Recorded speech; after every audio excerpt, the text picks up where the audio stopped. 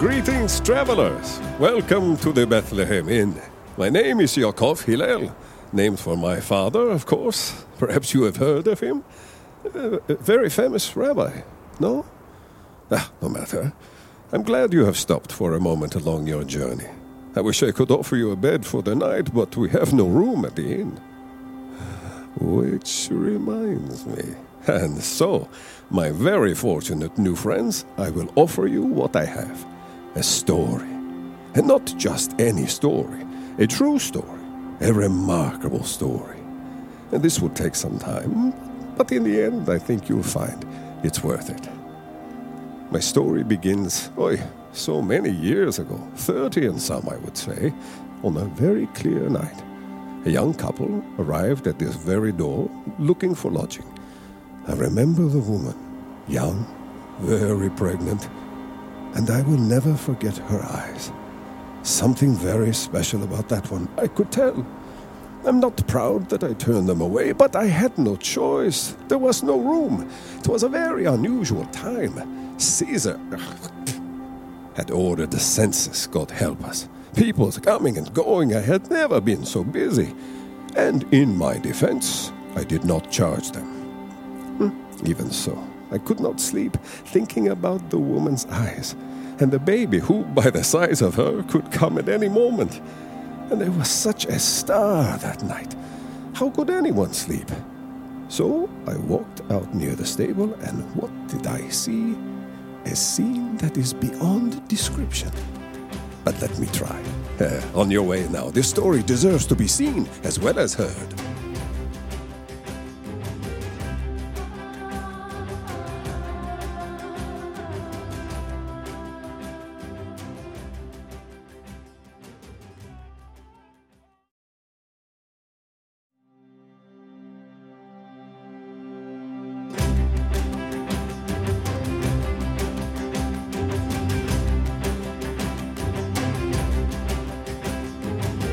Where was I? Oh yes, the star. It was as if all of the heavens were illuminating this peaceful scene. A mother so beautiful and serene, father so proud and watchful, and the baby, not so beautiful maybe, but I could not stop staring at him. And the air was especially still that night, I remember, not typical for Bethlehem that time of year.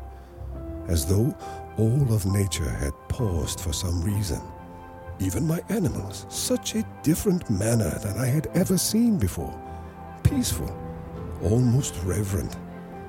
And that little baby had other visitors, Ephraim and Micah, their eyes fixed on the manger, eyes brimming with tears. Micah, a man of few words and even fewer emotions. Now these are men that I have known all my life, good men of good character, very good shepherds. Well, why were they here? Who was tending their flocks? And what they said to me, I will never forget. An angel of the Lord appeared to them, saying, Fear not, for behold, I bring you good tidings of great joy, which shall be to all people. For unto you is born this day in the city of David, which is here, a Savior, which is Christ the Lord. And this shall be a sign unto you. You shall find the babe wrapped in swaddling clothes, lying in a manger, which is mine.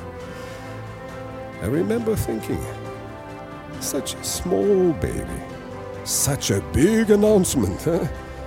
I hope he will be ready to shoulder all of that. But there's much more. Let's move along.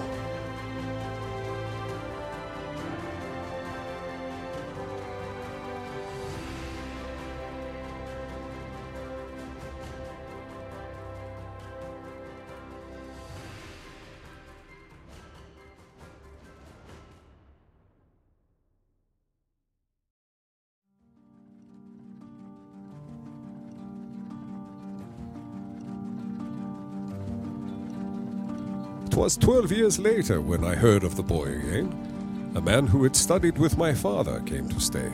He told me of a young boy who had wandered into the temple. He was all alone, but he clearly was not lost. I've never seen such confidence in a boy of that age, such a knowledge of the Torah. Not just knowledge, a deep understanding. He spoke with authority. There's no other word for it. Some of the other teachers were scoffing at such a young boy, pretending to know. Let me tell you, there is no pretending to understand. This boy knew what he was saying, as though the scriptures were in him, a very part of his nature. I don't know how else to explain it. Oh, how I wish your father were alive to have met this boy. When his mother saw him, she rushed to his side. Son, why have you treated us like this? Your father and I have been searching everywhere for you. Why were you searching for me? Didn't you know I had to be in my father's house? My father's house. I came to think that Isaiah must have been speaking of this boy when he prophesied of the Messiah. It's too much for me to think of. I cannot believe that the Messiah would ever come from Nazareth. Nothing good has ever come out of Nazareth. The words of the prophet Isaiah my father spoke to me many times. For unto us a child is born, unto us a son is given, and the government will be upon his shoulder. Oh, my friends, a very big announcement indeed, and he has done great things. Come, you will see.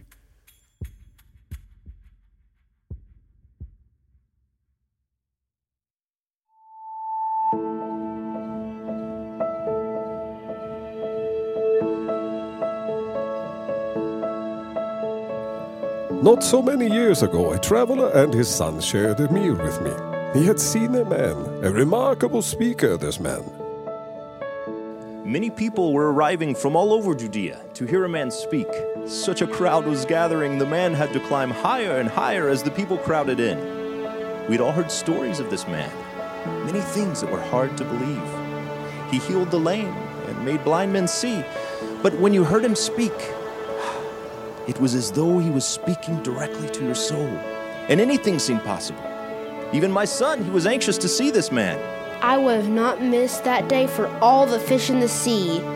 Now my Burrell, he never goes anywhere without packing some bread and a few fishes, and that day, he was the only one in all that great crowd who had prepared for a day in the country that turned to evening. The people were growing anxious as they realized the hour and that they had no food. You can imagine. One of these men who followed this Jesus approached my Burrell and said their master bid them to ask if he would share his meal. And to my great surprise, Father! I'm only joking, my wonderful son. You fed many people on that day. Thousands. Jesus fed them, my wonderful Father. I gave only one small loaf and a few fish, but it was he who did the multiplying. Well spoken, my Burrell. And after everyone had eaten their fill, the children helped to pick up what was left over. Left over, can you imagine? 12 baskets full. I counted. Jesus, the baby born in my manger, was now a man. And quite a remarkable man, it seems, full of love and healing.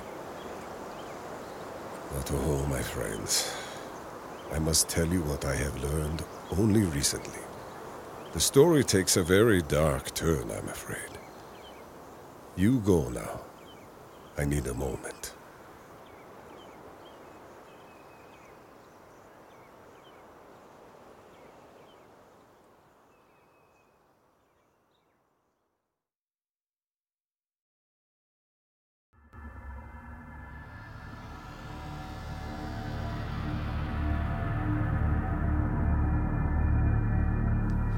Forgive my emotion. You see, I had dared to hope, I dared to dream that this Jesus might be the one. The angel of the Lord declared at his birth, I know it is true. Reuben had dared to think he could be the promised one. The things he has done, no man could do apart from the power of Almighty God. But the Messiah, of whom the prophets have spoken, will deliver us from oppression. But this Jesus will not deliver us from the Romans. He gave himself over to them, waited for them to take him to his death. He knew of the suffering yet to come, surrendered to this agony, knowing he is innocent. Why would he do it? A man who is good, who lives according to the laws of God and man, heals and teaches, inspires all around him to do good and to love. Why would he allow himself to suffer? And how could those around him allow it to happen? If I had been there, I tell you, I would have fought with my very life to keep him from being taken. My God, why would you allow it? Father, if it is possible, please let this cup pass from me. And so it was. Jesus gave himself over to these evil men to do their evil deeds. Why, my God, do you continue to allow this evil? I grow weary, my God, of all the questions, all the needless suffering, the pain and the sorrow, with no end in sight. Not my will, but yours be done. But I know your ways are not my ways. And so this innocent man, I cannot speak of it. Go now. Simon, a man I have known for many years, will tell you. He was there. He saw it all unfold before his very eyes.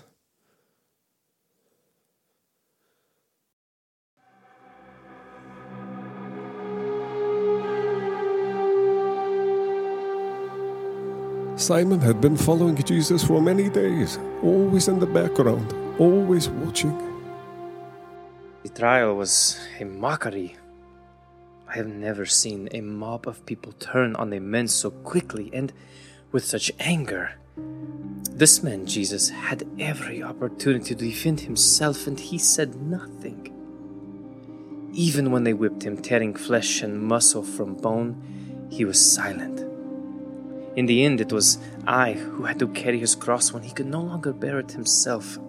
I've met some good men in my time, and many evil ones as well, and I can tell you that there is nothing in this man but pure goodness and love. To hang him on a cross was the greatest injustice I could ever imagine. His mother was there, watching her son suffer, and my heart broke for her, especially when she heard her son cry out, Father! Father! Why have you forsaken me? At that moment, darkness came over the whole land, as if the sun was covered in sackcloth, as though God himself could no longer bear to watch. And then he said, Forgive them, Father, for they know not what they do. A centurion, standing near the mother of Jesus, fell to his knees. Surely, this was a righteous man. And then he said, It is finished. And he was gone. A righteous man bled and died for what? And how could a life like that end in such a way? How could they have done this to my little Yeshua?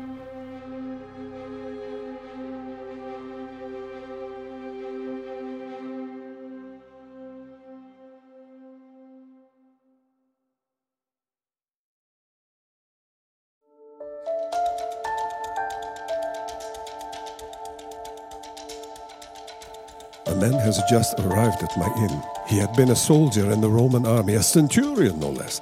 Of all the stories I have heard, this is the most remarkable of all. 25 years, 16 military campaigns, my service complete, and what do I receive in gratitude? One last order, a favor, I'm told, for the governor. Ordered to guard a corpse. Jesus, he was called, posed some kind of threat to the Jewish council, who believed his followers would try to steal the body and claim he was risen. So we watched. 4 men, 8-hour shifts, day after day. Now I give you my word that none of my men, nor I, were derelict in our duty.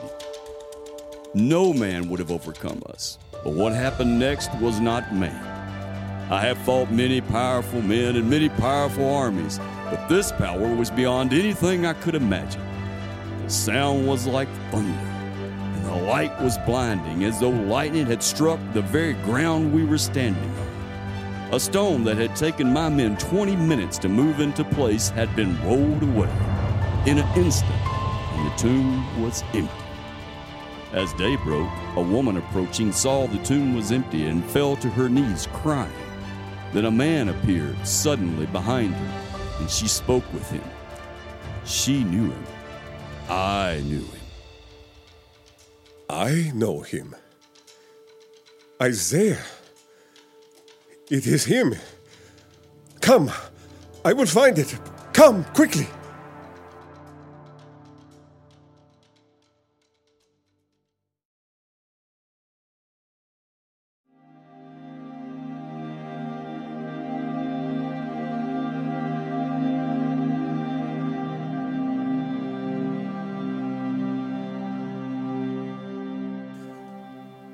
The words of Isaiah are once again brought back to me.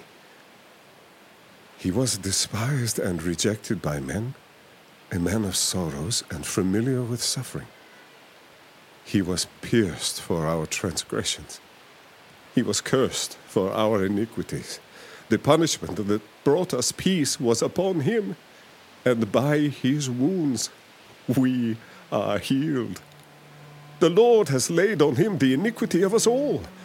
He was oppressed and afflicted, yet he did not open his mouth. He was led like a lamb to the slaughter, and as a sheep is silent before her shearers, so he did not open his mouth. Yet it was the Lord's will to crush him and cause him to suffer. And though the Lord makes his life a guilt offering, after the suffering of his soul, he will see the light of life and be satisfied. Yeshua, born in my manger, he is the one of whom Isaiah prophesied, the Messiah. Oh, Father, he is your Son, the Holy One of Israel. I shut him out. I said there's no room for you here. Almighty God, I beg your forgiveness. Forgive me for rejecting your Son, for shutting him out, for being so concerned for my family and my business, my own worries that I missed him. I believe, Father, I know he is the Messiah, my deliverer. Yeshua HaMashiach, you died for me, paid the penalty for my sin. And as you are risen from the grave, so I will now live, not as Yaakov, the innkeeper, but Yaakov, the one who has received your salvation. Praise be to God. And now that you have heard the truth about Jesus, what will you do? I pray you will go in peace. God bless you.